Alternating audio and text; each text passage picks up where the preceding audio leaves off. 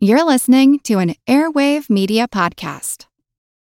With the Lucky Land Slots, you can get lucky just about anywhere. This is your captain speaking. We've got clear runway and the weather's fine, but we're just going to circle up here a while and get lucky. No, nothing like that. It's just these cash prizes add up quick. So I suggest you sit back, keep your tray table upright, and start getting lucky. Play for free at LuckyLandSlots.com. Are you feeling lucky? No purchase necessary. Void where prohibited by law. 18 plus terms and conditions apply. See website for details. Hello everyone, Stakuyi here. And I'm Gabby. And we are the hosts of History of Everything, a podcast which you can probably guess by the name is, well, it's about everything. Do you want to know why people thought potatoes were evil and would give you syphilis? Are you curious about all the stories of the terrible and stupid ways that people have kicked the bucket over the years? Do you want to hear tales about all of the different badasses of history and the lives that they had brought to life? Well, if so, then look no further. History of Everything is just the right podcast for you. It's available on Spotify, Pandora, and anywhere else that you get your podcast from. Join us for some fun and just see how weird and wacky history can be. This episode is brought to you by our Patreon members. Thank you so much. And if you're not a member, consider joining. Members get extra episodes just for Patreon subscribers, and all our episodes ad-free. Membership starts at just $2 a month. Go to patreon.com/ancienthistoryfangirl for more info. And as always, thanks for listening. This is the season of Damnatio Memoriae.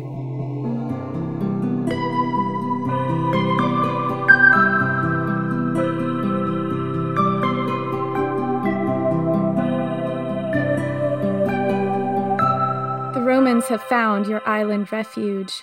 You've heard it from your scouts running hard from the coast to tell you that they're massing on the other side of the strait with their horses and their German auxiliaries and their flat-bottomed boats. You listen to the count of men and your heart sinks, but you mustn't show your fear before your people. Not here, not on this midnight beach, scoured by wind and the Roman landing imminent. You can't fight them with swords. You know that. You do not have that skill, and there are precious few on this island who do. Your warriors are depleted, their ranks hollowed out from fighting in the forested steeps, the wild crags and mountains for 6 long years. The Romans have taken your best, your leaders, your fiercest resistance. One by one, the strongest have fallen. But your strength has never lain with the sword. You've given your life to a different teaching, the ancient lore of the Druids, sacred knowledge of the earth and the stars, the transmigration of souls, the secrets of the gods. You hear them whispering to you beneath the rustling of leaves in the sacred groves, humming beneath the sound of the iron-gray waves piling up on the beach. What they're saying does not raise your hopes. You cast your eyes down the line of those you've assembled, the last druids of Ennis Mon, lined up on the night beach, carrying torches, waiting for the Romans. They've fled here to your island stronghold in trickles and torrents over the years, amidst crowds of refugees driven out from their homes by flame and sword. They are hollow-cheeked and hungry, their hair unkempt and wild. You've all lived on the edge these past few years, giving refuge to the desperate, sustenance to rebel leaders on the run, inspiring them to keep fighting. You can see the exhaustion in their faces, but now they will have to draw deep, to fight with every art of will and magic they have. You have no swords among you, only your torches and your gods and your indomitable will to live. This is our last chance, you tell them. Either the Romans die on this beach or we do. And if we fall, our way of life falls with us. Our knowledge falls with us. Our land and our people fall with us, so we must not fall. You bid them to call upon the gods who favor them most, the spirits of sea and life and air, whoever will listen. You look at their faces, lit up fierce and fearless in the torchlight, and for one wild, breathless moment you believe it will be enough. But then the first of the massive Germans rises from the sea like an ancient monster from the blackest deep, hair seaweed tangled and skin slick with seawater, long grim metal gleaming in his hand, and you know, in your heart, that it won't be. I'm Jenny Williamson. And I'm Jen McMenemy. And this is Ancient History Fangirl.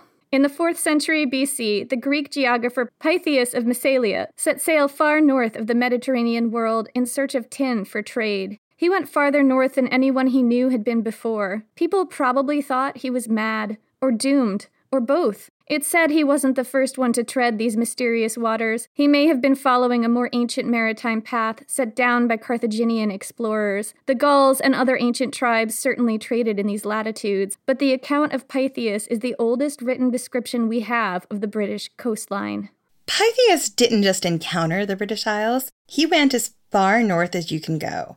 On his voyage, Pytheas witnessed such wonders as a vast frozen sea and regions where the sun never sets in the summer and never rises in the winter. He described wild, dangerous oceans with treacherous currents strongly influenced by the pull of the moon. Some of the earliest descriptions we have of the tides. Pytheas' account itself has not survived to the present day, but it's quoted and summarized by much later writers such as Diodorus Siculus, Strabo, Polybius, Tacitus, and Pliny the Elder. Through them, we get the impression of a cold, damp island subject to thick mists, a population tall and robust, living in thatched huts made of reed or logs, organized in networks of small tribes, a people untouched by the luxuries of the mainland Gauls, an island rich in tin. And we also learn of surrounding islands, such as Ierne, an ancient name for Ireland, which according to Strabo, quote, stretches parallel to Britain on the north, its breadth being greater than its length. Concerning this island, I have nothing certain to tell, except that its inhabitants are more savage than the Britons, since they are man-eaters, as well as heavy-eaters. And since, further, they counted an honorable thing when their fathers died to devour them, and openly to have intercourse, not only with the other women, but also with their mothers and sisters. But I am saying this only with the understanding that I have no trustworthy witnesses for it. So I'm just going to spread some xenophobia and fake news. Great job, Strabo. Can we just talk about how Strabo is admitting that he completely pulls this out of his ass? Yeah, Strabo is just like, hey, I have a really cool story because I'm not interested in whether or not this story is accurate. All I want to do is tell you some crazy fake news. And here you go. That fake news is that people in Ireland are cannibals who really keep it in the family. Yeah, they are cannibal motherfuckers. I mean, that's what he's saying. Wow. I mean... And we've officially offended all of our Irish fan base. I mean, to be honest, you've offended me. I mean, my ancestors definitely date back to, like, ancient Ireland on my dad's side, so... And Jen. Jen quits the podcast in a offended rage. That's it. That's the quote that broke you. Well, I mean, there's been many quotes that have come close, but I find it's, this season, and guys, is going to be a real dark one. It's going to be a page turner. So I think the thing about Strabo and the reason to include this quote, even though clearly he doesn't actually have a verifiable source for what he's saying, he's spreading misinformation, and obviously he's spreading things that we now know were not true. But the reason to include it is because this is what the Romans had to go on as to what they thought of the people who lived in Britain and Ireland. They use stuff like this to justify their invasions all the time. They didn't ever invade Ireland, but they definitely thought this about people in Britain as well, people in Wales as well, and Scotland as well. They definitely invaded those places. This was all, stuff that justified atrocities. Yeah, and the Romans had their own feeling of what Americans call manifest destiny, which is like they get the right to take over anything that they can take over. And their justification for it was like, well, look at these people. They are eating their dead and having sex with their mothers and their sisters. Yeah, we're going to colonize them for their own good. We're bringing them civilization. Yeah, we're a civilizing force. And what cracks me up is at this particular point in time, there were quite a few Roman emperors, Claudius, who were definitely niece fuckers, and quite a few empresses who were rumored to be having relations with their sons. So I really don't think they have any leg to stand on with these criticisms. Some people dispute the accounts of Caligula having sex with his sisters. But Claudius 100% was a niece fucker. I mean, that is not disputed. Exactly. I'm just saying, the Roman culture at this point in time, they considered themselves to be so civilized, but they still had gladiatorial fights. They still had everything we talked about last season, in addition to the fact that their imperial family was, at this point, you're talking about the Julian Claudians, and those branches of that family were so interwoven. Another island Pythias mentions is Thule, which is an island 6 days sail north of Britain, a place surrounded by frozen seas where there's continuous day for half the year and continuous night for the other half. Some historians believe this might be an island in the Outer Hebrides. Through Tacitus, we hear that Britain is shaped like a massive battle axe surrounded by a treacherous sea. Is that true, Jen? Is Britain shaped like a battle axe? I guess kind of. If like you're looking at like the bottom of England is like the axe bit, and then up through Scotland is like the handle.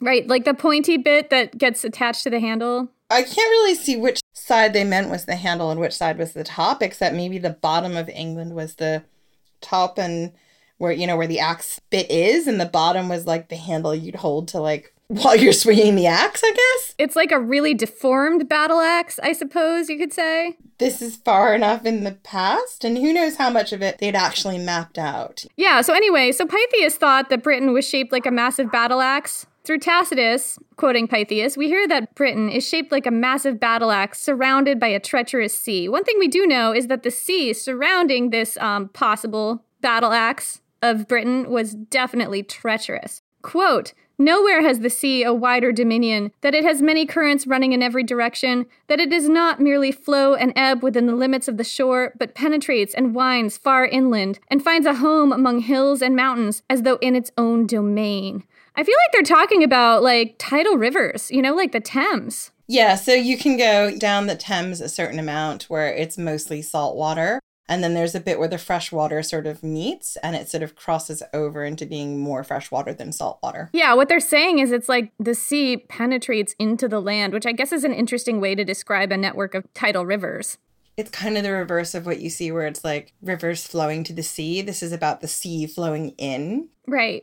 And we also hear of the island of Mona, another place where the days are shorter and the nights longer, or vice versa, depending on the season, due to its extremely northerly location. Mona was the ancient Celtic name for the island of Anglesey, off the northwestern coast of Wales. This represents just about the sum total of Greek and Roman knowledge about the British Isles by Julius Caesar's day. And in that time, most people saw this information as so wild and implausible that the British Islands were widely considered more legend than real. Kind of like Atlantis. Yeah, that's kind of how people saw the British Isles during this time. It's like this legendary place kind of beyond the realm of human knowledge. At least people in the Mediterranean saw it. Absolutely. I mean, it's like when you're looking at sort of like map makers during the 1500s and 1400s, where you see at the edge of the map, it just says, "Here be monsters." Yeah. So this didn't change until a certain fiend of the podcast, Julius Caesar, came along. We are being haunted by Julius Caesar. The podcast has a haunting. I feel like we can't go anywhere in Roman history without bringing up Julius fucking Caesar. I know. I'm just like, hey, Jen, I'm writing an episode without Julius Caesar in it. Oh, wait, I have to do 3 pages about Julius Caesar because this all goes back to him. Crap. We're being haunted. It's his fault. Absolutely his fault. Please don't invoke him this close to like Halloween, even though that's already passed. The veil between the two worlds is very thin. We don't need to invite him back into this world. So the year was 55 BC. Julius Caesar was in... we can't stop talking about him. He's probably masturbating in the corner listening to me talk about him right now. Furiously. Julius Caesar was in the midst of the Gallic War, and things in Rome were getting a little bit dicey.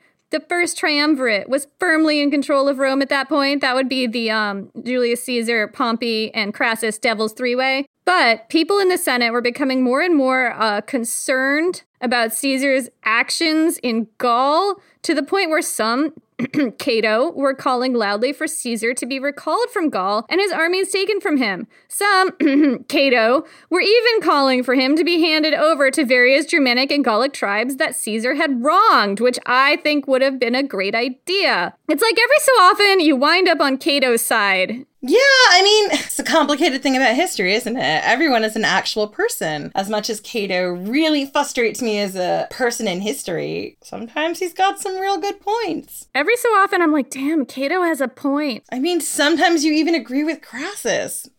No. I never agree with him, but I understand why he did some of the things he did. Because it's just like, man, he just wants someone to write something nice about him. You know, you can see the good in anyone, I guess. I do not have that character flaw.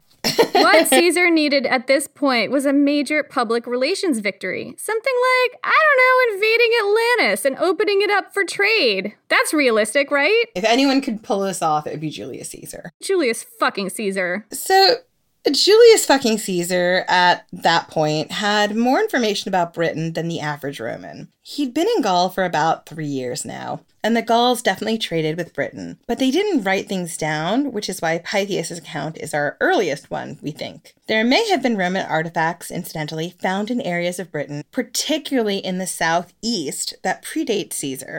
But these don't mean Britain and Rome were in direct contact by then. They were most likely brought from Gallic merchants who traded with the Romans. The Britons were getting things, secondhand from Gallic merchants. Yeah. So in Caesar's time, a tribe called the Veneti, who had special ships designed to handle the rough waters in the Channel, were believed to have a monopoly on Gallic trade with the British Isles. Yeah, because they were the only people with these specially designed ships, and it's a whole giant rabbit hole in the commentaries, and it's really interesting. I feel like that would be a good topic for a Patreon. That you do? Oh, no. Julius Caesar wants me to write it, I suppose. Julius Caesar feels very strongly that the other ones' episodes are inferior to yours, Miss Williamson. If someone is to talk about things that I've talked about, it must be you. Oh, I like praise. Keep going. Let's talk about how great I am. Julius Caesar wants to hear more about himself. He wants to hear his name lovingly praised from your lips. Ew! See, you invite him in for 2 seconds and he becomes disgusting and you want to smack him. Now I have to talk about the commentaries and I feel dirty. So in the commentaries, which remember, were meant to be read aloud in market squares all over Italy to build up Caesar's legend, they were propaganda. Caesar claims that his reason for invading Britain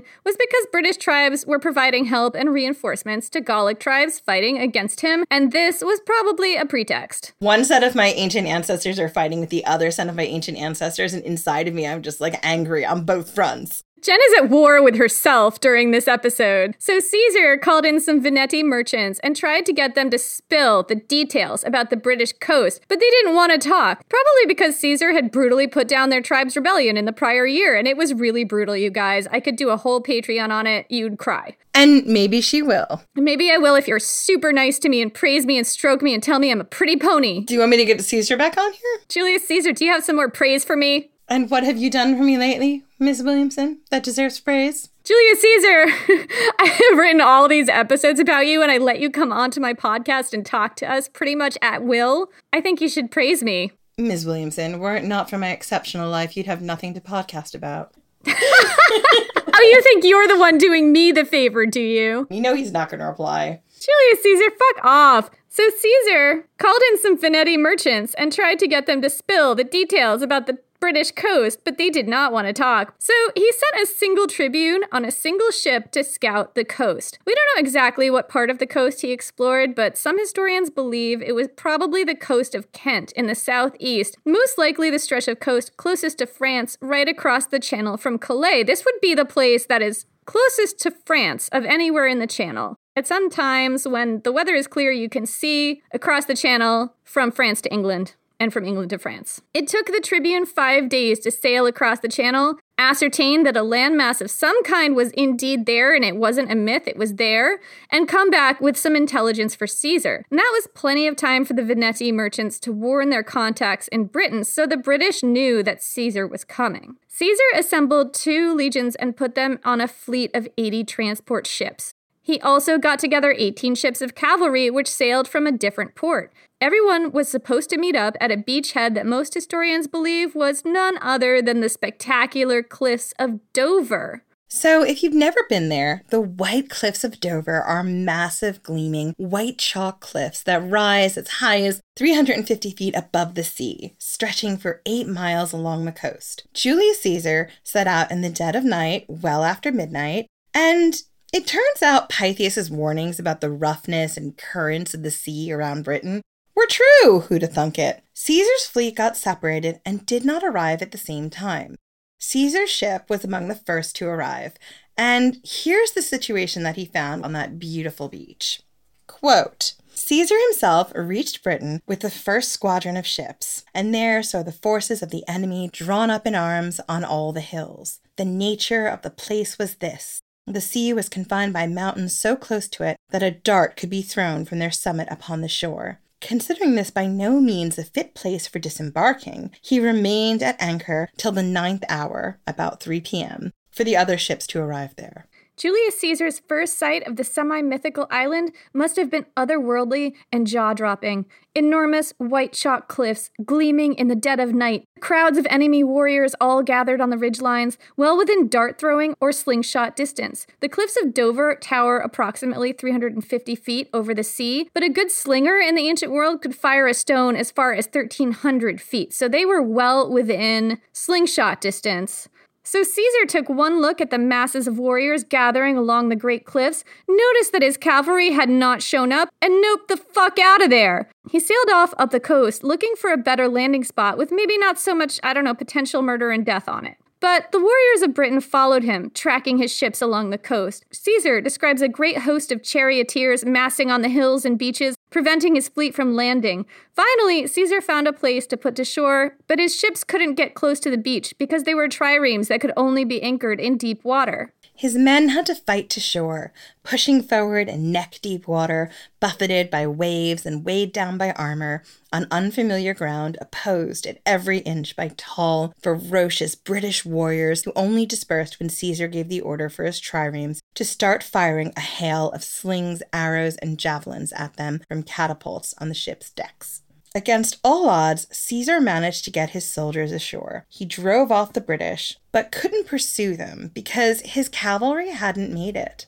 This was the only reason Julius fucking Caesar assures us in his commentaries, which he totally wrote about himself in the third person, that Julius fucking Caesar, in this instance, was denied his accustomed success. It actually says his accustomed success in it. Oh, of course it does. God, Julius Caesar, you're such a dill hole. Such a dill hole. He's not going to come back on now. Nope. Caesar tells us that within 4 days, even without his cavalry, he managed to intimidate the British tribes into surrendering, disbanding their army and sending him hostages. Sure, Julius Caesar, sure you did. That sounds so like it did not even happen. Correct. So here's the thing, though. His cavalry never made it, making that sentence that Jen just read even more implausible. As Pythias could have told him, the British Channel was known for its high tides, strong currents, and fierce storms. A storm blew Caesar's cavalry ships off course, and they had to turn back to Gaul. Meanwhile, on the British beaches, the full moon raised tides higher than any Roman had ever seen before. Caesar's ships were wrecked at anchor, and his intelligence told him that the British tribes weren't as intimidated as he thought. Major shocker there. They were planning to start up a war again, hoping to cut Caesar off from provisions and strand him in Britain until winter. Julius Caesar did not want that, so he unfurled his mission accomplished banner, turned tail, and ran away. Ms. Williamson, it's very clear that you did not understand what Julius Caesar wrote in his commentaries. Oh yeah, do you want to clarify? Yes, one does not run away. One makes strategic retreats so that when they engage their enemy, they are able to overwhelm them with their superior strategy and manpower. Oh, that's what was happening. Okay. Absolutely, Miss Williamson. To imply otherwise would be a detriment to my honor. Well, I mean, actually, I hate when I agree with Julius Caesar, but there are many times in Julius Caesar's history when he did pull a strategic retreat. He definitely knew when to strategically run away. Ms. Williamson, it's not a strategic runaway. It's regrouping. One does not run away. When one encounters a superior enemy, the only thing one can do is regroup and come up with a strategy that is actually going to be effective, as opposed to attempting something that is completely futile. Miss Williamson, as someone who I have a modicum of respect for, although it goes down every moment I speak to you, I should imagine that you would understand this. You know what? Let's just move on. Okay, back to the story. But Julius Caesar tried again the next year. In his letters to friends, Cicero writes a letter to a buddy of his in Caesar's army, asking him to bring him back a British war chariot. And this time, Caesar went prepared with over 800 ships, built on a design that was based on the Veneti ships, which were built to handle the rigors of the British coast. This time, Caesar managed to get fairly far inland, carried all the way by British warbands, using guerrilla tactics to slow his army down. When he finally got to the Thames, he found the one shallow stretch of river shallow enough to cross, booby-trapped with sharpened stakes just under the water's surface, with a host of war chariots on the other side. It's here that Caesar brought out his single, lone war elephant, armored and outfitted with a tower full of slingers and archers. He just had one, as far as I know. Just had the one.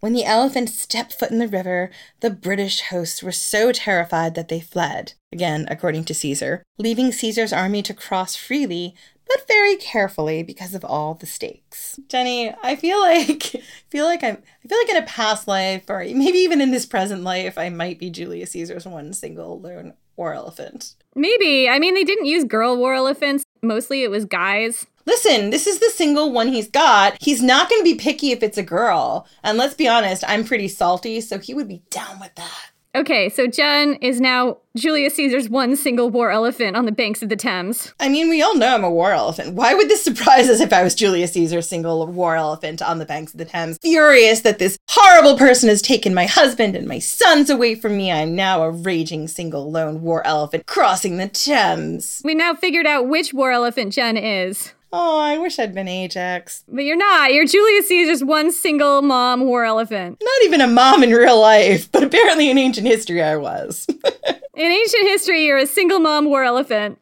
Really pissed off by all this shit. I've been over so many seas at this point in time. She's so over this fucking war in Britain before it even started. Also, I'm so drunk. I've had so many cocktails at this point in time. Not in reality, but as the war elephant, we know war elephants went into battle drunk. In reality, I'm having a rosé wine spritzer, so I am not drunk. Whatever you say. Getting back to the story now. So Caesar tells us all about how he laid waste to territories, successfully besieged a town, and managed to bully and intimidate the British into sending him hostages again. Or at least promising that they would. But, as usual, there were storms, and some of Julius Caesar's ships were destroyed, and Caesar did not at all want to be stranded in Britain. So he dusted off his good old mission accomplished banner, he unfurled it on the deck of his ship as he tactically retreated. No word on whether the British tribes actually sent those hostages. Julius Caesar, did the British tribes ever send those hostages? Come to think of it, Miss Williamson, one is still waiting on those war hostages. Take a memo for me. Dear Queen of England, where are my war hostages? I'm not your secretary, Julius Caesar. Julius Caesar, no, you are not doing this. That is inappropriate and wrong. No, go to the corner. I'm not going to draft a memo to the Queen of England for you, Julius Caesar. Don't write it down. So don't believe anything Julius Caesar tells you. He's just trying to aggrandize himself. Julius Caesar did not even come close to conquering all of Britain. You didn't, Julius Caesar. Stop looking at me like that. But he did bring the British Isles firmly out of the realm of myth and into reality for the Mediterranean world, and provided us with the first written descriptions of British people in all of history, except for Pythias, who described them as simple people who stored their grain underground and were ruled by a multitude of kings, and whose work didn't survive. So here's how Caesar described the British. Quote, "The most civilized of all these nations are they who inhabit Kent." Remember, Kent is probably where Julius Caesar landed. Yeah, and knowing Julius Caesar, this is probably where he made his friends as well, because remember, Julius Caesar just loved to get in there and sort of set his spies out, although you can't really have many spies here. He was good at sort of making friends and then betraying them brutally. Or turning people against each other, you know? Yeah. So anyway, this is how Julius Caesar describes the residents of Kent that he met when he landed on the British Isles. So, quote, "The most civilized of all these nations are they who inhabit Kent, which is entirely a maritime district, nor do they differ much from the Gallic customs. Most of the inland inhabitants do not sow corn, but live on milk and flesh and are clad with skins. All the Britons, indeed, dye themselves with woad, which occasions a bluish color, and thereby have a more terrible appearance in fight. They wear their hair long and have every part of their body shaved except their head and upper lip. 10 and even 12 have wives common to them, and particularly brothers among brothers, and parents among their children. But if there be any issue by these wives, they are reputed to be the children of those by whom respectively each was first espoused when a virgin." Okay, so the reason I included this quote was I believe it's the first written description of British people ever. And I'm not the only person saying that. Mary Beard also said something like that in a documentary. So I'm pretty sure that that's the case. And what that description says is that British people painted themselves with woad, which makes them look blue. They shaved all their hair except for that they had these incredible moustaches. And they definitely do the whole wife sharing thing that they do in Ireland where everybody sleeps with everybody else. It's just so wild. And it's just like... It's so weird, right? It's so weird, but I also just like find it really fascinating when you see the way that the Romans look at other cultures and they make it seem so other and different. And then you unpack what you're actually looking at and it's like, yeah, but in Greek and Roman cultures, didn't you sometimes marry the wife of your brother after your brother died? So that's not that uncommon. I might be misremembering this, but maybe like Aristotle or somebody else. Like there are ancient Greek writers who also talk about like this sort of communal spouse situation where everybody is married or at least is sleeping with everyone else. Like I think that is an ancient way that some communities did things. I know nothing about this except that I think I read it somewhere in some Greek philosopher's writings. Sure, but Julius Caesar is such a tomcat. Like, which wife of a high-powered senator wasn't he sleeping with to get information about someone else? Like, if you try to explain Julius Caesar's, like, marriage and also the people he was having affairs with and everything else to someone, wouldn't they also come up with an odd picture of who he is and how his culture and beliefs work? Yeah, but it's strategic, Jen. When Julius Caesar does it, it's strategy, okay? But we don't know in this instance, because of who's telling us the story, if this sort of communal wife-sharing stuff wasn't also strategic. We don't know anything. Well, we don't know anything about even if this was true or if it was just Julius Caesar's lurid imaginings, so... I mean, I also have thoughts about, like, was it like, were you sharing your wife or your significant other during maybe like religious practices? Like maybe something akin to like a religious orgy, like a Bendis's orgies or Dionysus's orgies. Like there are so many commonalities we can see. Yeah, and we don't really have any info on that. So anyway, the pre-Roman British were a Celtic people. Probably, because that's even in dispute. And probably not true for everywhere in the British Isles at the time. Some historians believe Celtic-speaking people didn't arrive in Britain until around 100 BC, which makes them relatively new arrivals by Caesar's time. Some accounts put them there earlier, at around 600 BC. Still, other accounts dispute what Celtic even means and whether it has a genetic component or it's just cultural or linguistic. It's kind of a rabbit hole that we're not going to get into at this moment. But the way the ancient Romans described them, the people of Britain shared a common Celtic culture with the Gauls, except that they were more backwards, than the Gauls. Quote unquote, that's something that they said or, implied. Hence my And they were a bit of a Celtic time capsule. They were culturally similar to the Gauls, but they were sheltered from the trade influence of the Mediterranean. So there's one very specific, very charismatic example of people in Britain being kind of a Celtic time capsule, and that is the war chariot. So when we did our episode on the Gauls, Everything Belongs to the Brave, the war chariot played a big role, appearing in the archaeology of the ancient law tent culture and in folk tales like the cattle raid of Cooley and the tales of Cuchulainn. War chariots have also been used in cultures as diverse as Egypt, Persia, India, Israel, other parts of the ancient Near East, Asia, and North Africa. So war chariots at one point in the ancient world were pretty widespread. However, by the time Caesar arrived in Gaul, war chariots were old tech pretty much everywhere else in the world that I've seen. That might be not true for places in Asia, China specifically, but I don't know a whole lot about that. War chariots had fallen out of favor in Gaul for sure, as horses were bred to be larger and cavalry became a more important part of ancient armies. So what happened was horses were bred to be larger until you could get a lot of horses that were big enough to ride. You didn't have to have a cart. You could just ride your horse, and that made you more agile than you would be riding a war chariot.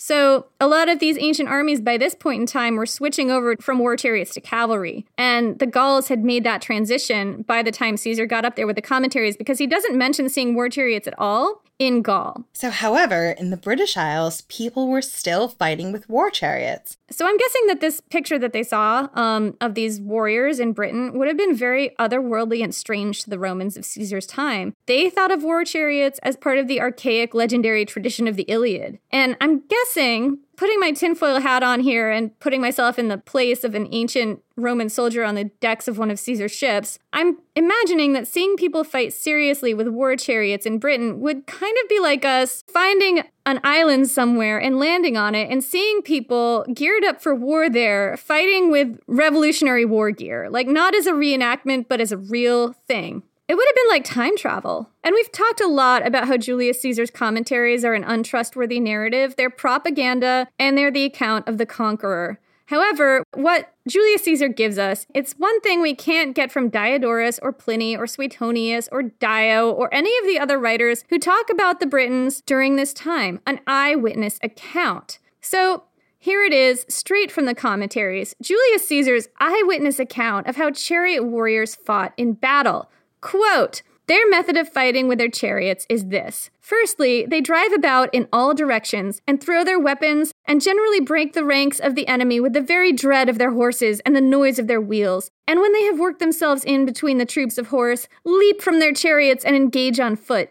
The charioteers, in the meantime, withdraw some little distance from the battle and so place themselves with the chariots, that if their masters are overpowered by the number of the enemy, they may have a ready retreat to their own troops. Thus, they display in battle the speed of horse, together with the firmness of infantry, and by daily practice and exercise attain to such expertness that they are accustomed, even on a declining and steep place, to check their horses at full speed, and manage and turn them in an instant, and run along the pole, and stand on the yoke, and then betake themselves with the greatest celerity to their chariots again." I mean, this sounds like some real Cuchulainn-level warrior feat shit, doesn't it, Jen? Yeah, totally. It sounds like just an incredible thing to witness firsthand. A host of war chariots galloping down a steep hill at full speed, turning on a dime, the warriors so nimble that they can leap out of the chariot and run down the pole between two galloping horses, or even stand upon the yokes on the horses' surging shoulders, throwing their spears with hair's breadth accuracy.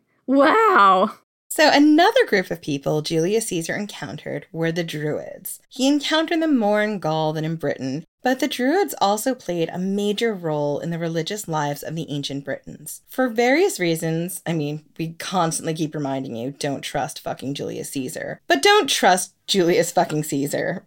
We really keep reminding you of this for a good reason. We have talked about Augustan propaganda. You got this idea from somewhere. It was great Uncle Julius. So yeah, all of Caesar's accounts have a faint whiff of propaganda to them. A stank.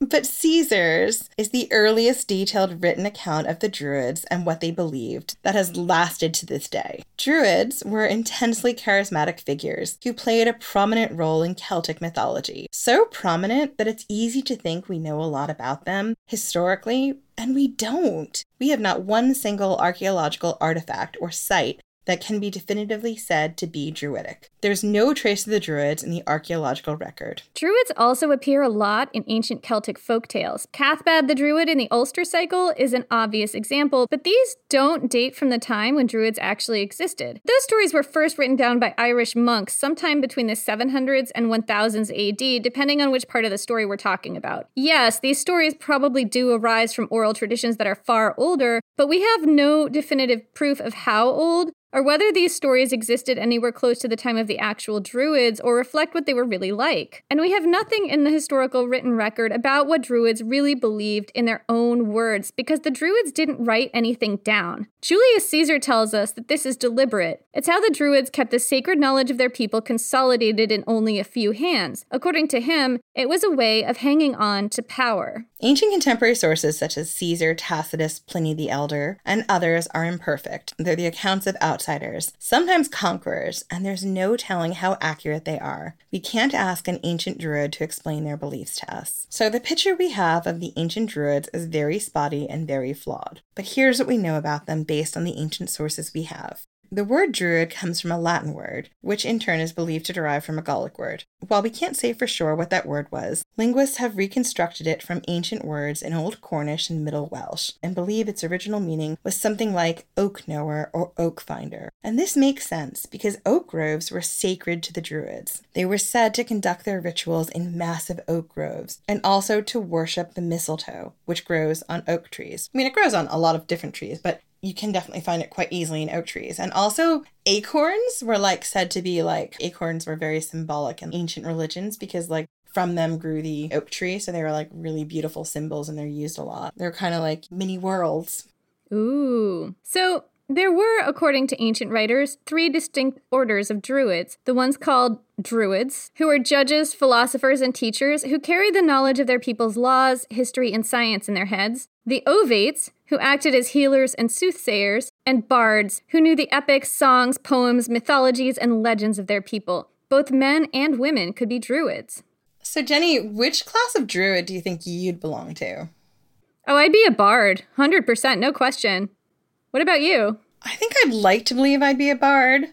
You'd totally be a bard. You're such a storyteller. You'd have to be a bard. I don't know. So, according to Caesar, the Druids were among the most important people in Celtic society. They judged crimes, conducted sacrifices and sacred rituals, interpreted signs and portents, and decided disputes large and small in their communities, everything from boundary and inheritance issues to murder cases. The Druids were exempt from conscription into wars, but they did have an immense wartime power, the ability to stop a battle.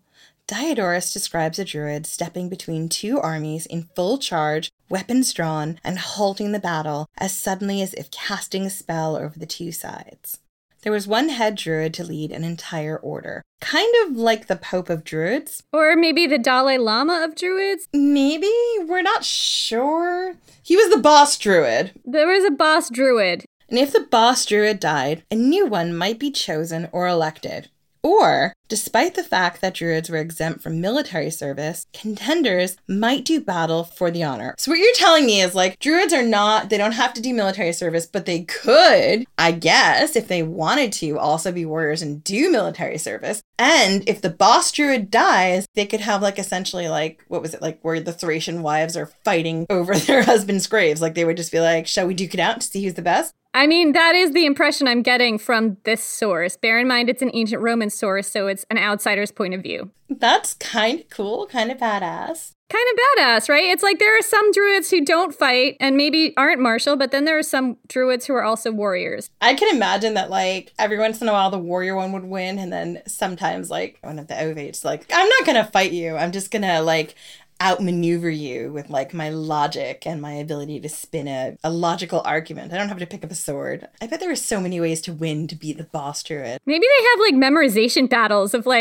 everyone has to know this poem or something that's 19 million stanzas and the first person to mess up loses. Maybe. I mean, that sounds very druidic. It does. So one prominent theory among modern historians, and there's a lot of debate about this, is that Celtic culture was transmitted from mainland Europe into the British Isles at some point before recorded history, long before Roman contact. But Julius Caesar tells us that the religion of the Druids was actually invented in Britain and transmitted the other way, into mainland Europe and the rest of the Celtic world. He also tells us that if you really wanted to learn the Druidic arts, the only place to study was in Britain. What would that education look like, by the way? We don't know a lot about it, but we do have a hunch that it involved a lot of memorization. Caesar says that people sent their children from all over the Celtic world to study the Druidic arts in Britain, and the training could take 20 years. According to Caesar, it was forbidden to write down the sacred knowledge of the Druids because they thought writing things down made your mind soft. They're you're going soft reading all those scrolls and writing things down. Forget it. It's people watching TV nowadays or spending too much time on a screen. I don't think he's 100% wrong. I mean, I don't think they're 100% wrong. God, my memory was so much better when I was younger and reading physical books and not spending as much time in front of a screen. I guess, but there's always been sort of a strain in cultures of mistrusting new technology. That's what I see in this, where it's just you youngins keep reading your books and it's making your mind soft. You should memorize. Well, absolutely. And I think the other thing that I do sort of believe that I think Julius Caesar says in his commentaries is they didn't want all of their knowledge to be common knowledge. They wanted to keep some of those mysteries for themselves, because we see this later on in the Christian world where Bibles are mostly written in Latin and very few people can read Latin. And so they actually can't read the words in the Bible. So they have to believe what someone is telling them, as opposed to actually being able to interact with the mysteries of their faith. And if you believe that the Druids also were leaders of their faith, then that's a thing that they're doing here. He is right. The idea that only a few people have this knowledge is so important for the religious and cultural control of a wide group of tribal people. Yeah, and the fact that people from tribes all over the Celtic world sent their children to be educated in these mysteries, like there was an indoctrination process. Like they couldn't just learn it out of context by reading it in a book. And, again, I think we can go back and look into the Greco-Roman world, and we can see this a lot in many of the early, religious cults, like the cults of Dionysus or Mithras. The Eleusinian Mysteries, that was a big one. And that's not to say this is the same necessarily in Eastern religions or other religions. Yeah, I don't know everything about every religion that ever happened. But I feel like there were so many cults that we encounter in the Mediterranean world that really did try to keep their sacred tenets secret. Yeah. So we know so little about Druidic teachings. Julius Caesar gives us a few snippets. Quote, "The main object of all education is, in the Druids' opinion, to imbue their scholars with a firm belief in the indestructibility of the human soul, which, according to their belief, merely passes at death from one tenement or body to another. For by such doctrine alone, they say, which robs death of all its terrors, can the highest form of human courage be developed. Subsidiary to the teachings of this main principle, they hold lectures and discussions on astronomy, the extent and geographical distribution of the globe, on the different branches of natural philosophy, and on many problems connected with religion." Interestingly, Diodorus calls this belief in reincarnation that the Druids had the Pythagorean doctrine. And this isn't the only place where the beliefs of the Druids were linked to Pythagoras. Ammianus Marcellinus, writing in the 300s AD, says, quote, "The Druids, being loftier than the rest in intellect, and bound together in fraternal organizations, as the authority of Pythagoras determined, were elevated by their investigation of obscure and profound subjects, and scorning all things human, pronounced the soul immortal." And I just thought you would love that detail, Jen, because you talked about Pythagoras when we were talking about Thracian religion. I did.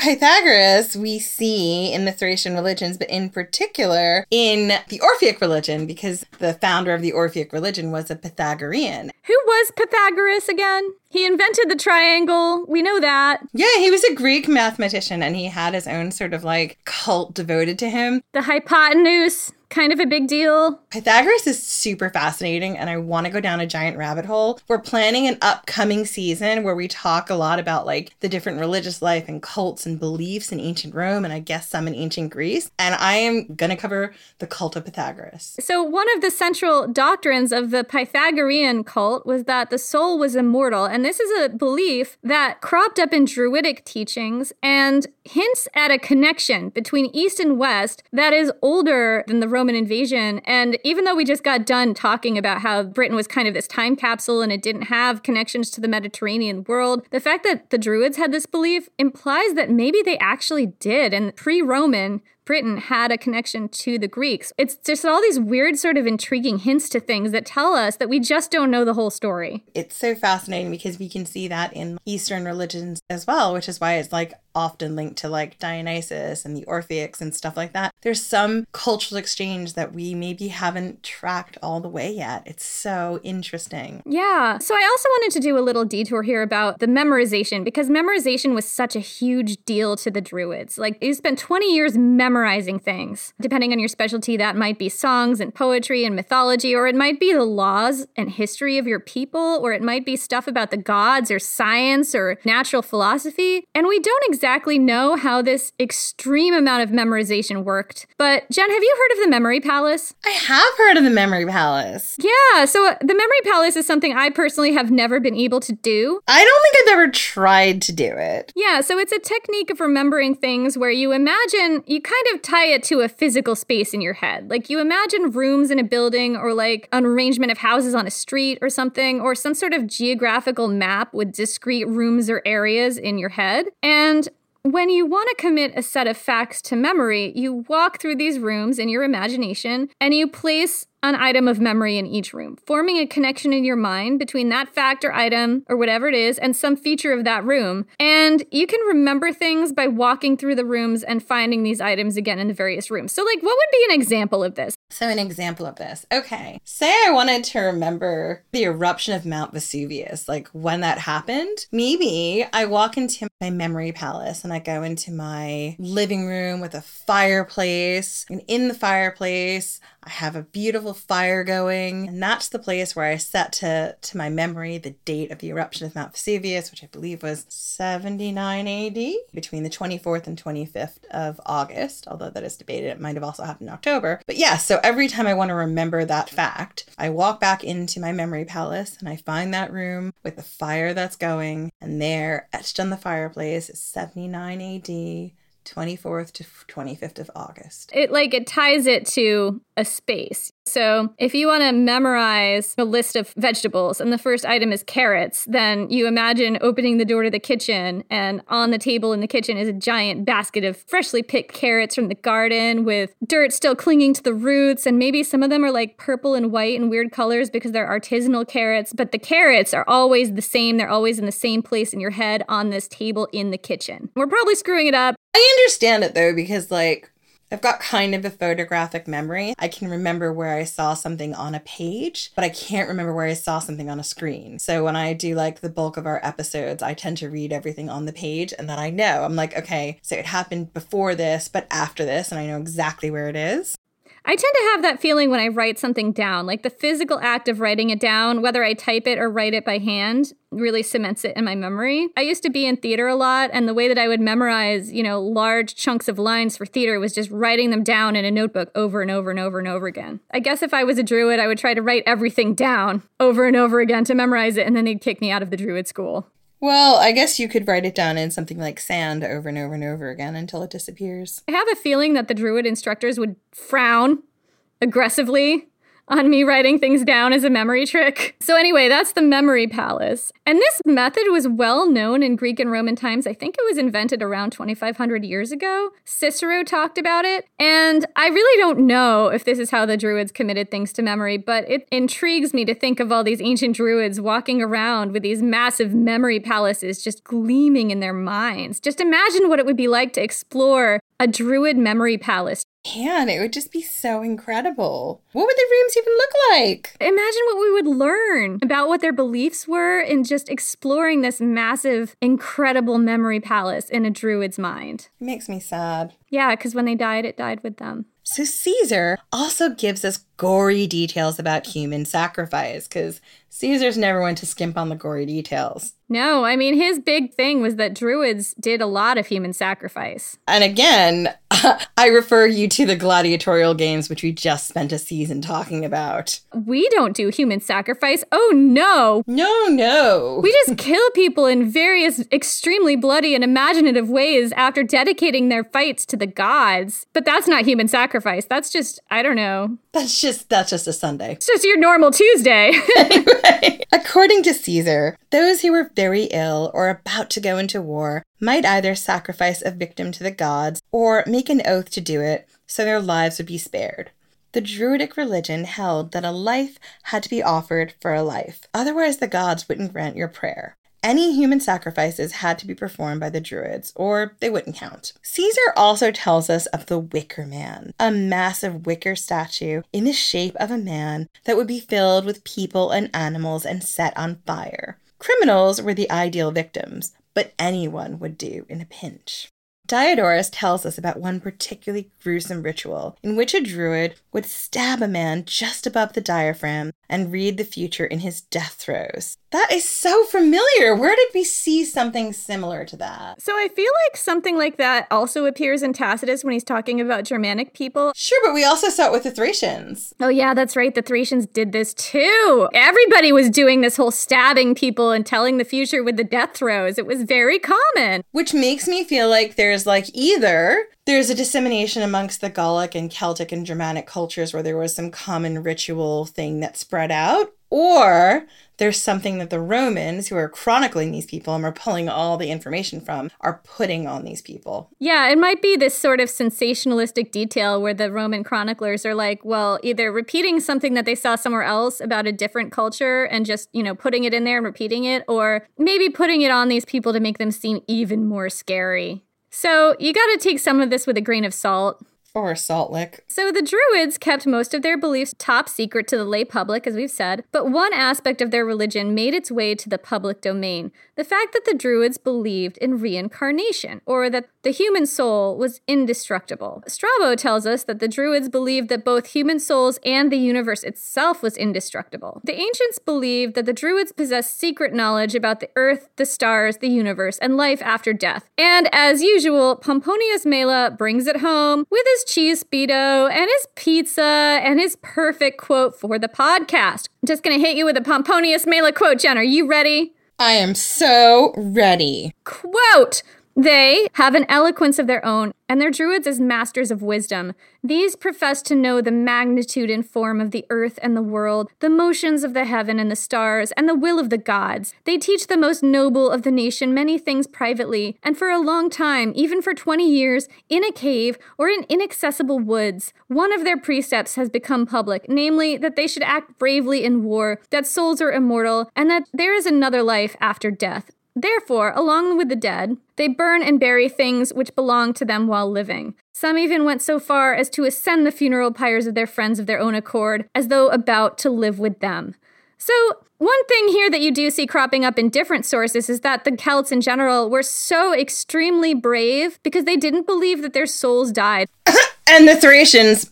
Yeah, that's right. The Thracians too, for sure. What it says to me is a lot about how the Roman gaze at these other cultures and their warriors and how they interacted, like the fierceness of the battles that were put up by these other cultures. I feel like the Romans had to justify why they had such a hard time colonizing them. And part of it is they dig into their beliefs and they're like, well, of course, if you're not afraid to die in battle, you're going to fight so much more fiercely. Yeah, and maybe it doesn't occur to them that these people were just fighting so fiercely because they didn't want to be enslaved and be culturally erased. And colonized. Yeah.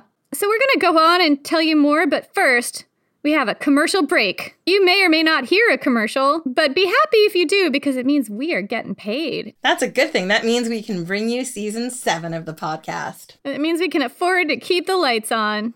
Step into the world of power, loyalty, and luck. I'm gonna make him an offer he can't refuse. With family, cannolis, and spins mean everything. Now, you wanna get mixed up in the family business. Introducing The Godfather at ChumbaCasino.com.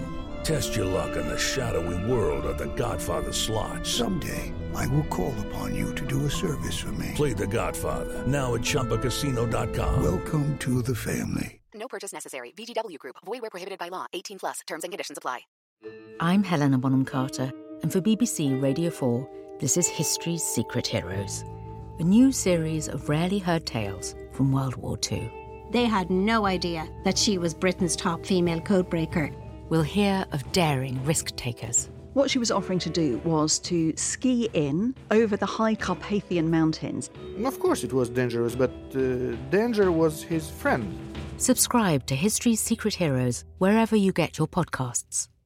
And we're back. Oh, we're back? Did you get an ad? I hope you were blessed by the gods of commerce. Fingers crossed. Right now, at this point in history that we're in, we're talking about what happened after Julius Caesar's conquest of Gaul. And then we're going to get into what happened in Britain, because Britain wasn't conquered for about a century afterwards. But the decline of the Druidic religion and what it transformed into happened during this century, and it's relevant to what we're talking about. So, Caesar conquered all of Gaul by 51 BC. And this is a story we tell in our Vercingetorix series, Everything You Love Must Burn. In the wake of Caesar's conquest of Gaul, the Druidic religion went from being crucial to Celtic life in Gaul to being decidedly on the margins. The Druids suffered a swift and catastrophic loss of status and position. It's hard to trace exactly what happened to the Druids in the years after Caesar's conquest, as there are no archaeological artifacts that can be definitively proven to be Druidic. And there are no accounts from the Druids or even other Celts subject to Roman oppression. The evidence for everything we're about to tell you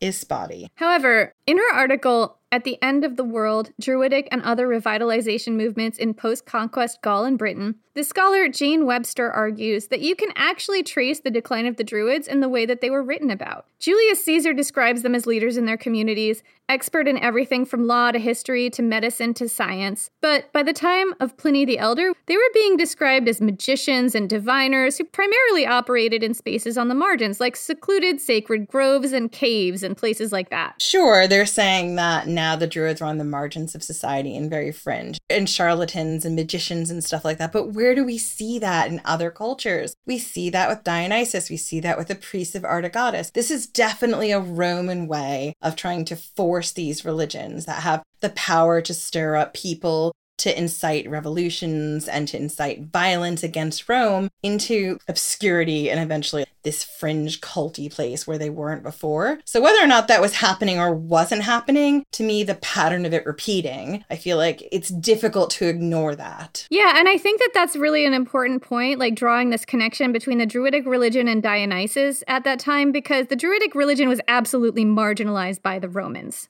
in the decades after the conquest. And we're going to get into how, and we're going to talk more about Jane Webster's theories on how this happened a little bit more and what it looked like. But the point is that they were marginalizing this religion, but it still had a lot of influence on people, and it still had a really destabilizing influence on the Roman Empire because of how much pull and authority it had on people who had been marginalized and colonized. So it became kind of an underdog religion, much like Dionysus, I think is fair to say. Or Artagoras, and both of those had massive uprisings against the Roman Republic. So yeah, it makes sense that they would be trying to discredit the Druidic religion at this point in time. So theoretically, the warrior elites had to find their own way to exist in the Gallo-Roman world, in the new world that Julius Caesar had created for them, which was not Gallic, it was Gallo-Roman. But the Druids found themselves sidelined even more, according to this theory. Instead of sending their children to Druidic teachers for an education, the elites in their own culture, Celtic and Gallic elites, had to send their kids to Rome, where they could learn to survive and thrive in the dominant culture.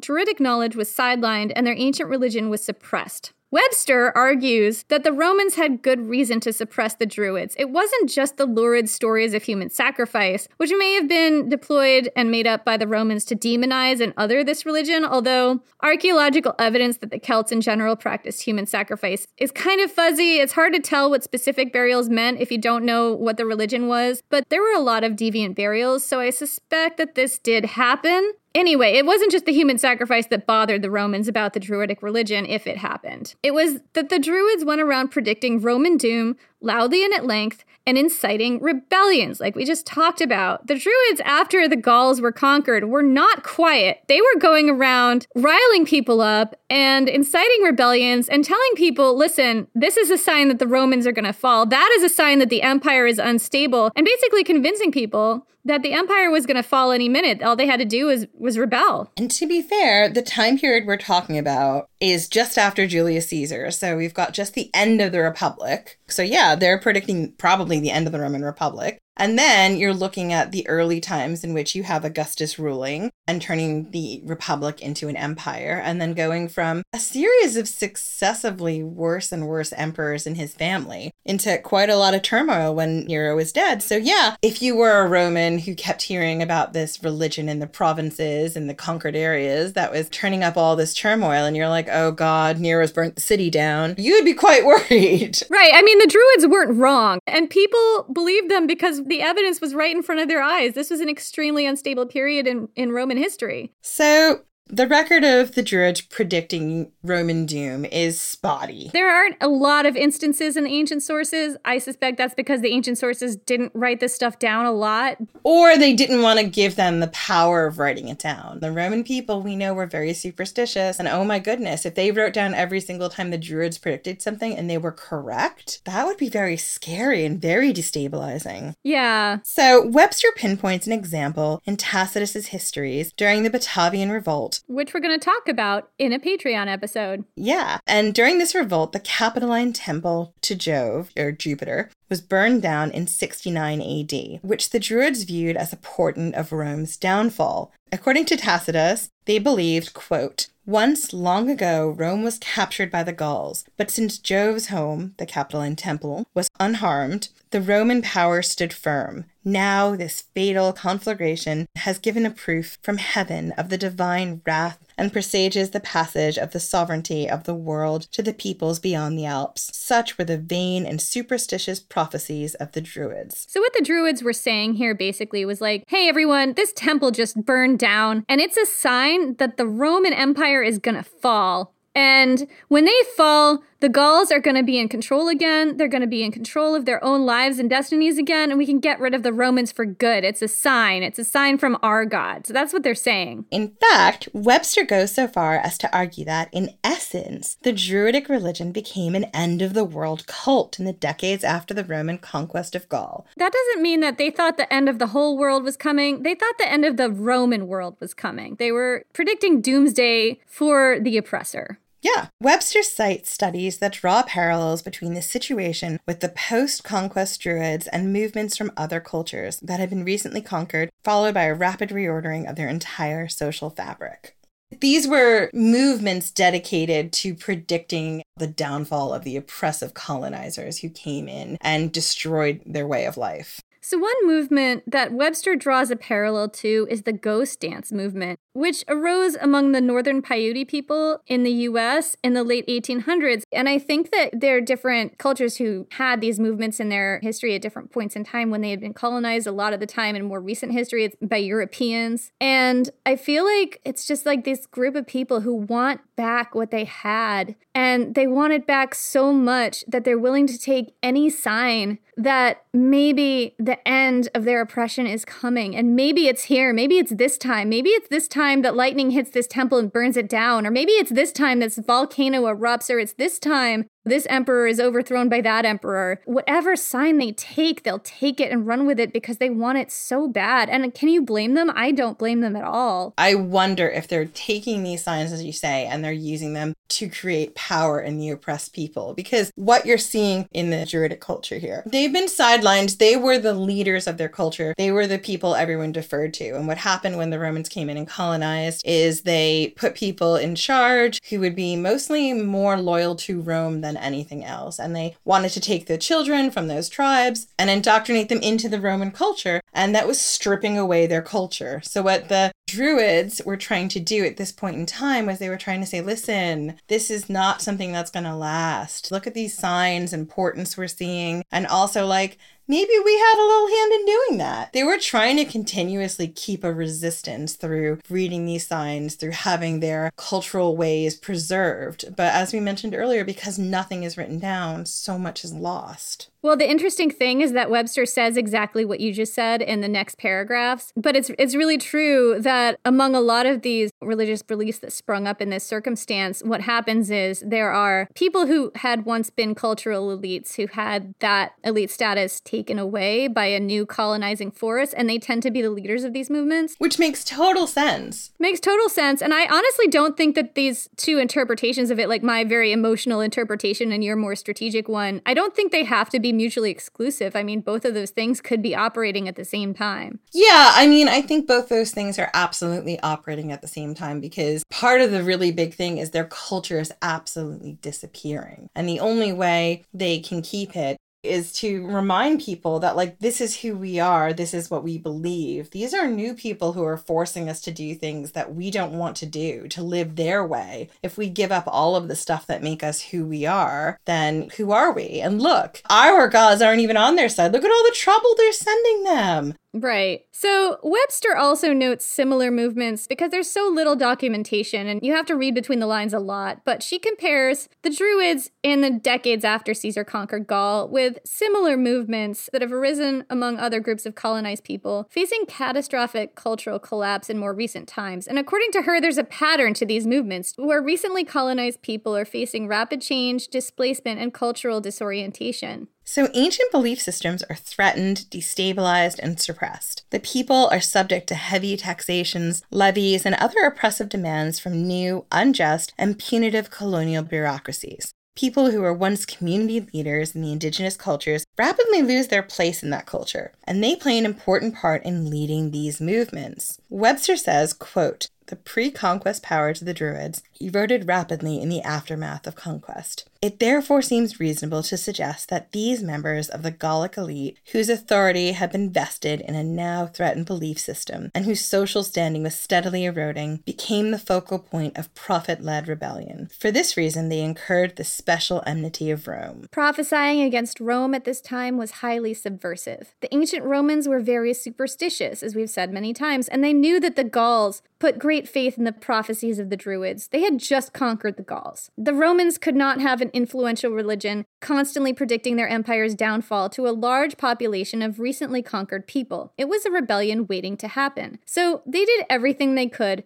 to delegitimize and suppress the Druidic religion in the years after the Gallic conquest. There were 3 successive laws that we know about that suppressed the Druidic religion in the years after Caesar. Augustus forbade any Roman citizen from becoming a Druid, but he didn't outlaw the religion entirely, and that was sometime between 27 BC and 14 AD, which is whenever Augustus reigned. I'm not exactly sure when in his reign he did this. His successor, Tiberius, oversaw a senatorial decree against Druids, diviners, and healers. It was under Tiberius that Pliny the Elder describes a man being executed just for owning a Druidic talisman, something he called a wind egg. Finally, approximately 100 years after Caesar's conquest of Gaul, the Emperor Claudius abolished the Druidic religion entirely because he viewed it as cruel and inhuman, quote unquote.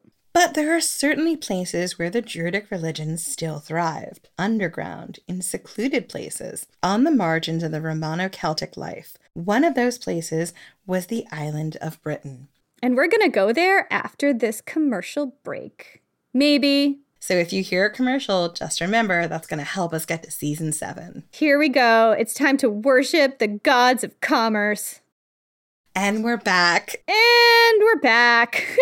Let's get back into the story. So after the conquest of Gaul, fleeing to Britain brought the Druids time. About a century's reprieve, Caesar gave up on invading Britain after 54 BC, and a serious attempt was not made again for another 97 years. In the meantime, a few Roman emperors sort of flailed at invading Britain, but nobody actually did it. Augustus prepared to invade on 3 separate occasions, but wound up calling it off each time due to revolts at home.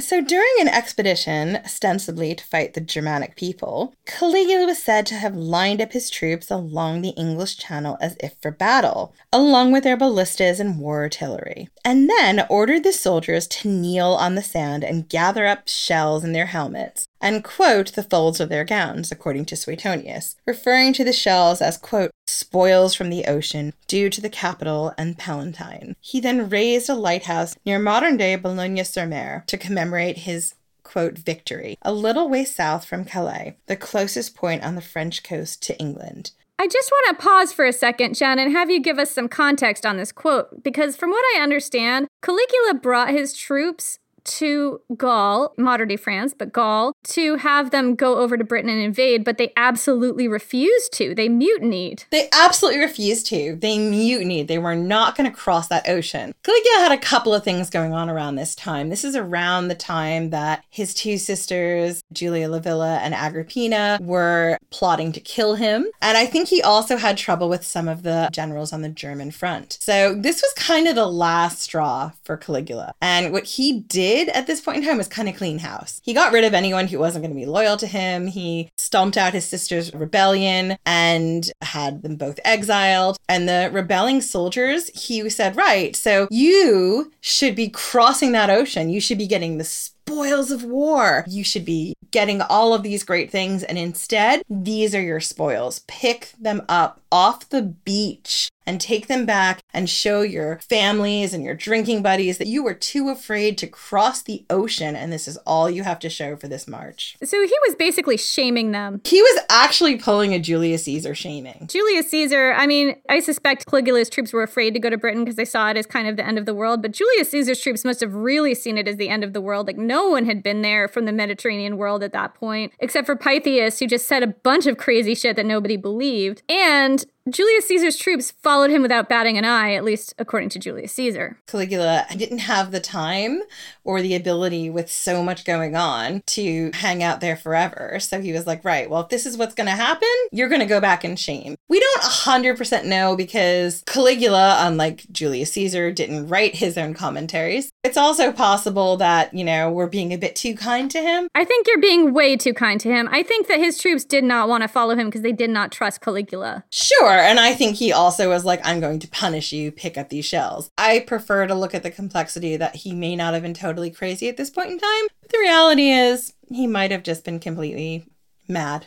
I don't know. I mean, I think that just calling him mad and leaving it at that is a little bit reductive. I also think saying that just lets him off the hook for so much of his bad behavior. Oh, absolutely, yeah. I'm just interested in the difference between Caligula's leadership and Caesar's leadership, because he was also under a lot of pressure. He was also dealing with limited time. He probably had a very small window of time he could do this in. He was also dealing with a war on another continent that he was fighting, and people trying to recall him from Rome. So he was also under a lot of pressure. Yeah, and I also think that, you know, the one thing we know about Caesar is that he was really good at playing the game in ways that Caligula was not. That's right, absolutely. And he was really good at emotionally manipulating people, including entire legions that wanted to mutiny. They always went where Julius Caesar pointed in the end. There was no fucking pick up the shells and then go home bullshit. No, if it was Julius Caesar at that point in time, everyone would be going across the channel. And they'd feel really bad about themselves for questioning him, too. I suspect the other thing that we're missing here about Caligula at this point in time is that if both his sisters had been stirring up this discontent in Rome, who's in Rome right now looking after his interests? Like, he probably at this point in time, if they're not going to cross this channel and go over and have this great victory, he needs to get the fuck back to Rome.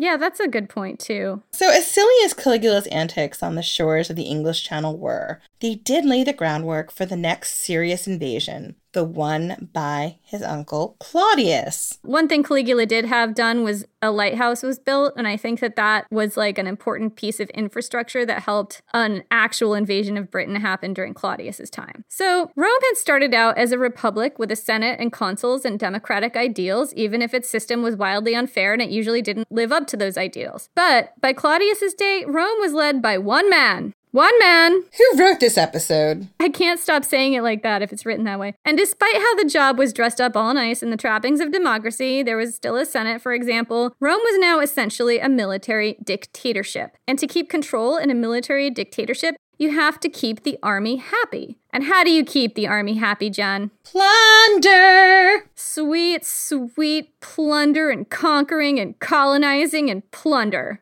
So Claudius cast his eyes northward and settled on Britain as a good place to conquer just to keep his army happy. But military leadership was not exactly Claudius's forte, let's just say. It's not a strong suit. So in 43 AD, he outsourced his entire invasion of Britain to a general called Aulus Plautius. So this invasion did not have an auspicious start. Cassius Dio tells us that Plautius got his army as far as Gaul, but they refused to go any further because they were terrified at the idea of having to conduct a military campaign outside the limits of the known world. It was like Plautius was telling them to march to Mars. The planet, not the god. The troops were threatening to mutiny.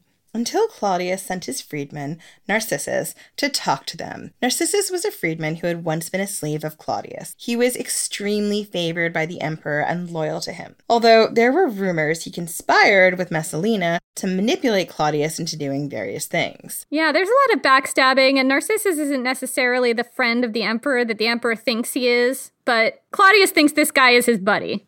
Anyway, the point is that Narcissus was an ex-slave, but very close to the emperor. And when he first stood up to address the crowd of angry legionnaires, they became even more incensed, and their shouting drowned him out. But then, we guess they sort of realized who he was, and inspired by seeing an ex-slave in a position of command, they all at the same moment shouted, "Yo, Saturnalia!" Yo, Saturnalia! And willingly followed Plautius into Britain. I mean, I doubt it was as neat and pat as this, but I just love the story of the Yo, Saturnalia. I have so many thoughts about it, and I don't know enough that, like, I'm just literally spinning here. It's like, there's this bit of me that's like, what excellent theater is sending Narcissus, and this idea of, like, even the lowest of us can rise under the Emperor Claudius, and if you cross the channel here, one day you could be where I am. Like, that symbolism. Yeah, he's a symbolism of upward mobility. Either Claudius is a genius for doing that, or he was just like, I don't know what to do. Narcissus, what would you do? He might have just gotten really, really lucky. Yeah. So Plautius's campaign outlasted Caesar's. Doesn't take that much. His army rolled over the British countryside, and within 3 years, most of southern England was under Roman control. It's said that toward the end of the campaign, when the British tribes in the area were well and truly beaten, Claudius traveled up to the front himself to receive tribute and soak up the glory. His Senate promptly threw him a triumph for his amazing military victory that he had absolutely no personal hand in achieving himself, and voted to give him the honorific Britannicus, which he passed on to his son, Britannicus, which we talk about quite a bit, but not in this episode. But southern Britain was really not all of Britain, Jen. This is going to come as a giant shock. No! Yeah, so if you conquer southern Britain, you have not conquered Britain. No! And maybe Claudius just shouldn't have unfurled that mission accomplished banner quite so fast. So Wales, in particular, was a big troublemaker. Wales was a stronghold of fierce resistance led by the freedom fighter Caratacus. So Caratacus is a really interesting person. He was a prince of the Cativolani, which was a tribe that was among the first to meet the Romans in this particular invasion, and they put up a really strong resistance, but they were ultimately defeated. And when his tribe was wiped out by the Romans, Caratacus fled to Wales and kept the resistance up. So Caratacus was a legendary resistance fighter whose story went on to influence Welsh mythology, and there are some thoughts that he was maybe an early inspiration for the legend of King Arthur himself. Ooh! Yeah, Caratacus kind of reverberates down through the mythology, especially in Wales and in parts of England, and Caratacus led the rebellion in Wales, the factual Caratacus, uniting several fiercely anti-Roman tribes there for about 6 or 7 years, and we will tell you all about him in a Patreon episode, which is coming up. The Druids also played an important part in inspiring and organizing that resistance, and Claudius hated the Druids. He had to have hated the Druids because the Druids were just a thorn in his side during this invasion of Britain. I will say they were a thistle in his side, or a nettle in his side. A pointy kind of a plant in his side. So Caratacus was ultimately defeated in 50 to 51 AD by the Romans at the Battle of Caer Caradoc. After that, he was captured and handed over in chains to the Romans by Cartimandua, a queen of another Celtic tribe, the Brigantes. And we'll tell her story in another Patreon episode. I mean, if you're not following us on Patreon, for just $2, you can get these excellent, excellent stories. But the tribes who followed Caratacus fought on. Tacitus describes the extended periods of fierce guerrilla resistance in the woods and the mountains and bogs of Wales. Roman discipline broke down, and commanders quickly lost control in the difficult terrain, with carefully planned battles giving way to deadly ambushes, chance encounters, and men raiding and plundering without their officers' knowledge. A tribe called the Silures were particularly ferocious in resisting the Romans. Tacitus tells us their resistance was at least partially fueled by a rumor that a Roman general had pledged to wipe them out entirely, as Caesar had once done to the Sicambri during the Gallic War. They fought hard, believing that utter defeat and annihilation were their only alternatives. Yeah, Caesar had destroyed this tribe called the Sicambri during the Gallic War, and I believe that was like at the beginning. You know, when they were like one of the tribes that was migrating, and Julius Caesar decided to interpret this migration as a hostile act and killed a bunch of women and children. It was like maybe 100,000 people, according to the commentaries. Eventually, Claudius backed off his expansion into Wales, considering the terrain too difficult, the resistance too fierce, and the payoff too small. But when he died in 54 AD, his stepson Nero came to power, and Nero reversed Claudius's policies. He wanted to see Wales put down. So during Nero's reign, the resistance to Roman rule raged on unabated in Wales, and I believe that most of southern Britain was now a Roman territory. Wales was resisting, as Roman generals continually attempted to subdue Wales and bring it under imperial control. Meanwhile, Tacitus tells us of the complaints of the conquered Britons to the south: heavy tributes and taxes, endemic violence, theft of property, sundering of families, not to mention forced conscription, as many members of defeated tribes were enlisted into the Roman army to fight their neighbors on behalf of the Romans. Tacitus tells us that the new governor of Rome's British territories, a man called Veranius, died before he could end the resistance. A new governor, Suetonius Paulinus, came to power in 58 AD, and he had expansionist goals. Paulinus was ambitious. He wanted to expand Roman territory in Wales and conquer the Welsh resistance in order to further his own career. So the ambitious Paulinus set his sights on the locus of Celtic resistance in Wales, the Druid stronghold of Mona. This was a large island in the northwestern corner of Wales, known as Mona in the ancient Latin sources, Ynys Môn in Welsh, and Anglesey in English. Julius Caesar had claimed that Britain was the great center of Druidic life and learning, and a stronghold of the religion. And the stronghold of the stronghold, the last great bastion of Druidic life and belief, was the island of Anglesey. Anglesey is Vatican City, is what it is. Anglesey, it's an island that you can still go to today. I've been there. It's amazing and beautiful. And it's about 260 square miles, and it is chock full of ancient monuments. The oldest signs of human habitation in Anglesey date back approximately 8,000 years, but most of its great megalithic monuments are between 4,500 and 5,000 years old. There are over 120 Neolithic sites on Anglesey, including standing stones, stone circles, burial chambers, and ancient settlements. Oh my God, it's a playground of ancient history if you're really into Neolithic history, which I am. It's amazing. We don't know what the Druids' relationship with these ancient monuments was. Whether or not they saw them as sacred or worshipped there, we don't know. The people who built the ancient megaliths were Neolithic, thousands of years older than the Druids, and their religion was not the same. What little written record we have on the Druidic religion suggests that they perform their rites in sacred oak groves, not in the midst of standing stones. And there's no archaeological evidence connecting these monuments to the Druidic religion. Druids don't appear in the historic record until thousands of years after these monuments were built, and there's no physical evidence of a Druidic presence on this island at all or anywhere else. But that doesn't mean the Druids weren't there. It just means that they didn't build in stone or leave lasting permanent monuments like the earlier inhabitants did. And I would posit, because they were defeated and because the Romans did not like them, any of their monuments would have been smashed and destroyed. I mean, this is the season of Damnatio Memoriae. That's entirely possible. It's possible we don't have any Druid artifacts because the Romans destroyed it all. I mean, they did it to their emperors. Why would they not do it to people they conquered? Anglesey is a place of mystery, but the density of ancient monuments makes it clear that by the time of the Druids, the island had been considered a sacred place for millennia. And there actually is some evidence of religious activity on Anglesey that dates to the time of the Druids. So on Anglesey, there's this lake called Llyn Cerrig Bach. It's not the biggest lake on the island, nor the most picturesque. It's near an airport these days, and it covers only about 1.8 acres, not even 2 acres. And it's kind of overgrown. There's a bunch of cattails. It's very marshy. But it's been there since before the time of Christ.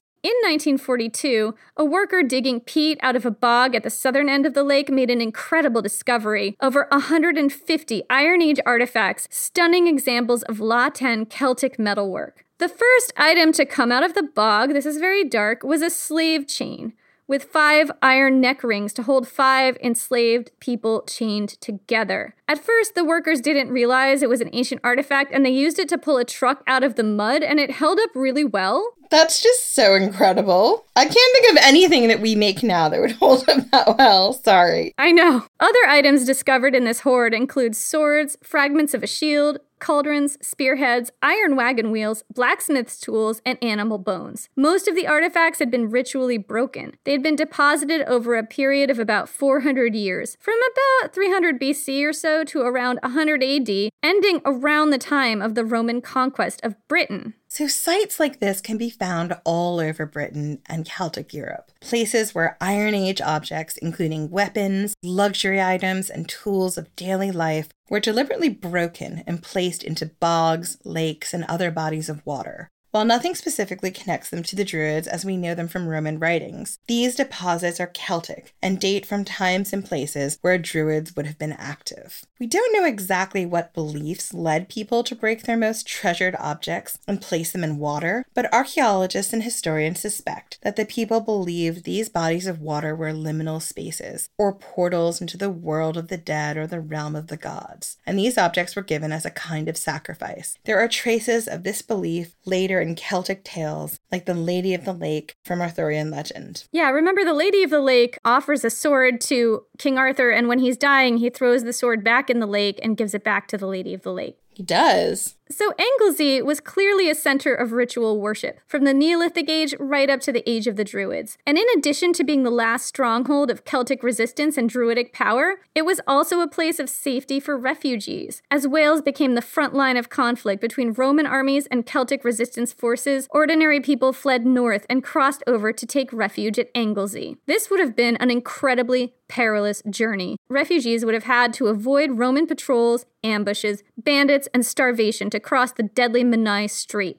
And that crossing was not for the faint of heart. The Menai Strait is a stretch of water about 1,300 to 1,600 feet wide. At its deepest point, it's about 50 feet deep. And at its shallowest, it's only about 3 feet deep. Theoretically, it may have been possible to walk across at low tide. However, that would have been extremely dangerous. The Menai Strait has extremely strong tidal currents and many underlying rocks and shoals that make crossing treacherous for boats as well as people. These were the terrible swellies, an area where riptides drag across rock formations under the surface to create a treacherous aquatic landscape of unpredictable surges, waterfalls, and whirlpools that one medieval writer referred to as a veritable Scylla and Charybdis. Many ships have foundered and wrecked on the swellies, including a 205-foot naval ship in 1953. Many refugees would not have made it alive, but for those who did, they must have thought that at least here, in the remote stronghold of their gods and protected by the deadly straits, they had a decent chance of safety. So, in 60 or 61 AD, the dates are fuzzy, Paulinus planned an amphibious invasion of Anglesey.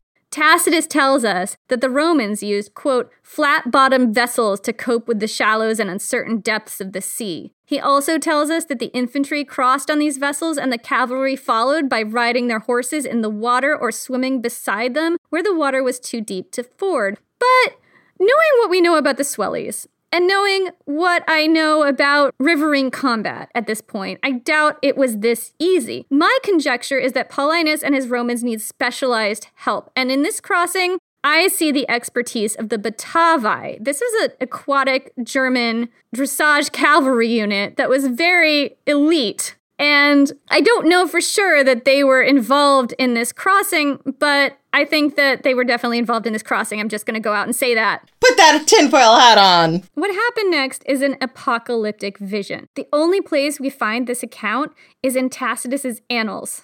Tacitus was the son-in-law of someone who was probably there, Agricola. So Agricola was a Roman general who would go on to spearhead the entire conquest of the rest of Britain. And at the very beginning of his career, Agricola served under Paulinus, the guy who was in charge of the invasion of Anglesey, and he was chosen to be his close personal aide and sleep in his tent. I'm not 100% sure, but I suspect that Agricola was probably at this battle at the very beginning of his career. So Tacitus's account could possibly be based on Agricola's eyewitness recollections. And here's how he describes it. Quote, On the beach stood the adverse array, a serried mass of arms and men, with women flitting between the ranks. In the style of the Furies, in robes of deathly black and with disheveled hair, they brandished their torches, while a circle of druids, lifting their hands to heaven and showering imprecations, struck the troops with such an awe at the extraordinary spectacle that, as though their limbs were paralyzed, they exposed their bodies to wounds without an attempt at movement.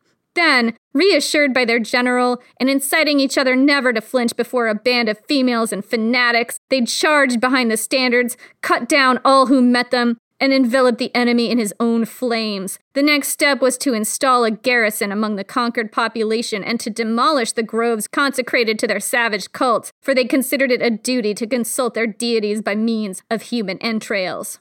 I mean, to me, again, I'm just reminded of what happened when they dismantled all the cults of, sorry, I'm always Dionysus, but when they dismantled all the cults of Dionysus. I feel like it's a little more violent than that. It's so much more violent than that. What I'm getting here is a real picture of genocide. Yeah, it's just horrifying. It's horrifying what you're seeing here. But it's that taking their culture and then just destroying it and salting the earth, like they did during the Punic Wars. Absolutely.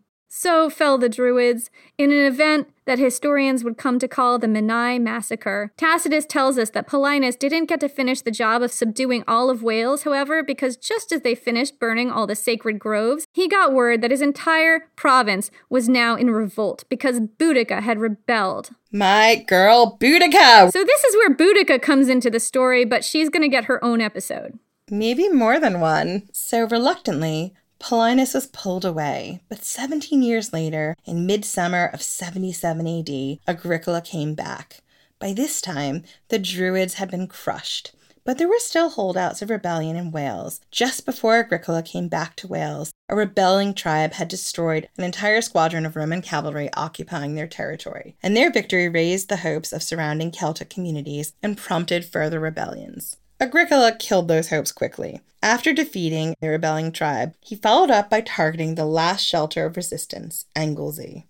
Moving quickly and quietly across the strait, Agricola and his forces took the last residents of Anglesey by surprise.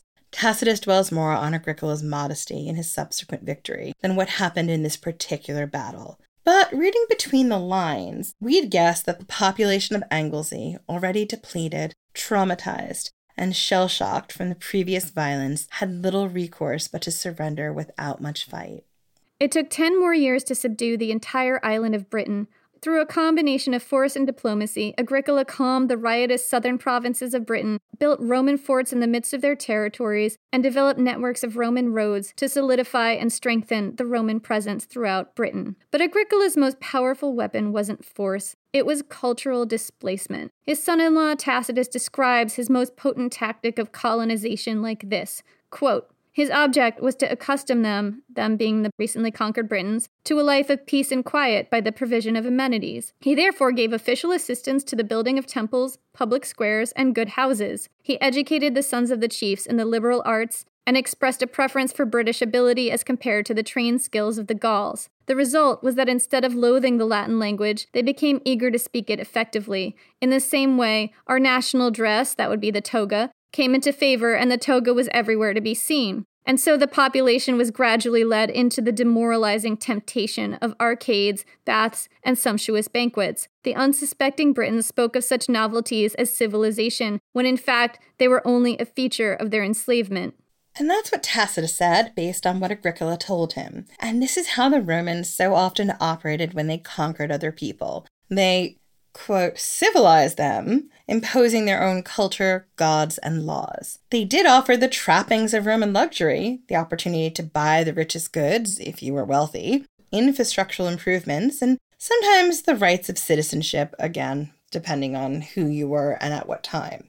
But the price was high. It was so high. It included widespread enslavement, death, and imprisonment for those who resisted, and conscription in the Roman wars for those who didn't, often as auxiliaries deployed to oppress communities of their own people who refused to make the bargain that the Romans demanded. In the wake of the Roman invasion, like so many people before them, the people of ancient Britain had to make a terrible calculus, continue to fight and die, or accept the trappings of Roman society and lose what they were in the bargain. Because another thing they stood to lose was all they had been before. The great oak groves of their gods and ancestors, all the knowledge and art and lore and history that the Druids carried around in their heads. Because that's what the Romans took. The towering oak groves, the great memory palaces of the Druids, burned to ash and never rose again. What rose up in their place was something different. Roman Britain. And in the wake of conquest, the Britons had to figure out how to live in it. So yes, they learned the language, they wore the toga, and they went to the baths. They adopted and incorporated the Roman religion. They took what enjoyment they could out of whatever luxuries came their way. And as the years passed by and those who lived through the conquest died out, this life became the only one they knew. But we believe that while they were alive and still remembered what had been before, few among the conquered Britons would not have given back all that civilization in an instant for a chance, just one chance, to walk the sacred oak groves of the Druids once again in conversation with those they had lost. So, on that cheery note, we're gonna leave you for 2 weeks. That's it for this week. And check out our Patreon. I mean, has there never been a worse segue? This is the worst segue we've ever done.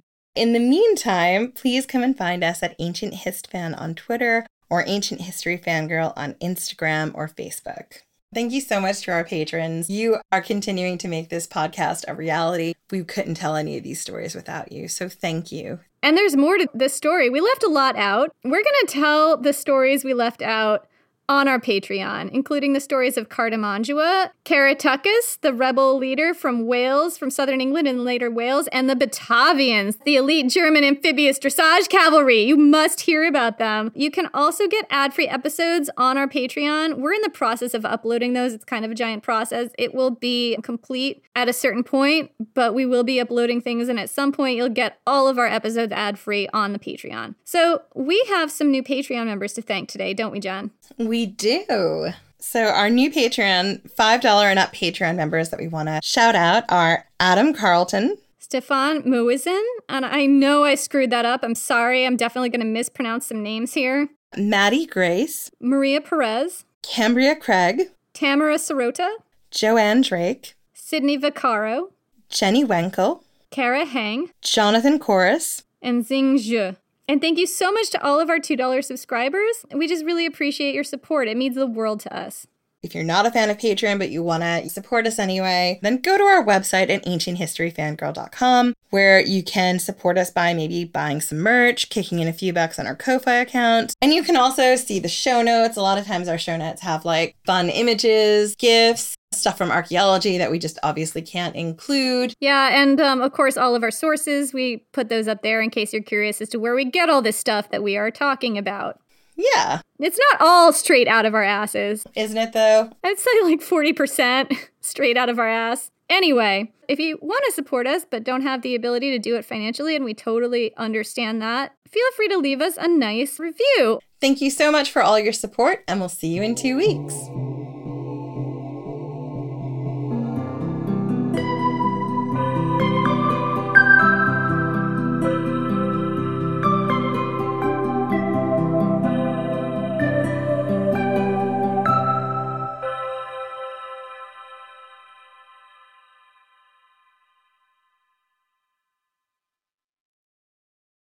Hello, it is Ryan, and I was on a flight the other day playing one of my favorite social spin slot games on ChumbaCasino.com. I looked over at the person sitting next to me, and you know what they were doing? They were also playing Chumba Casino. Coincidence? I think not. Everybody's loving having fun with it. Chumba Casino is home to hundreds of casino-style games that you can play for free anytime, anywhere, even at 30,000 feet. So sign up now at ChumbaCasino.com to claim your free welcome bonus. That's ChumbaCasino.com and live the Chumba life. No purchase necessary. VGW. Void where prohibited by law. See terms and conditions. 18+.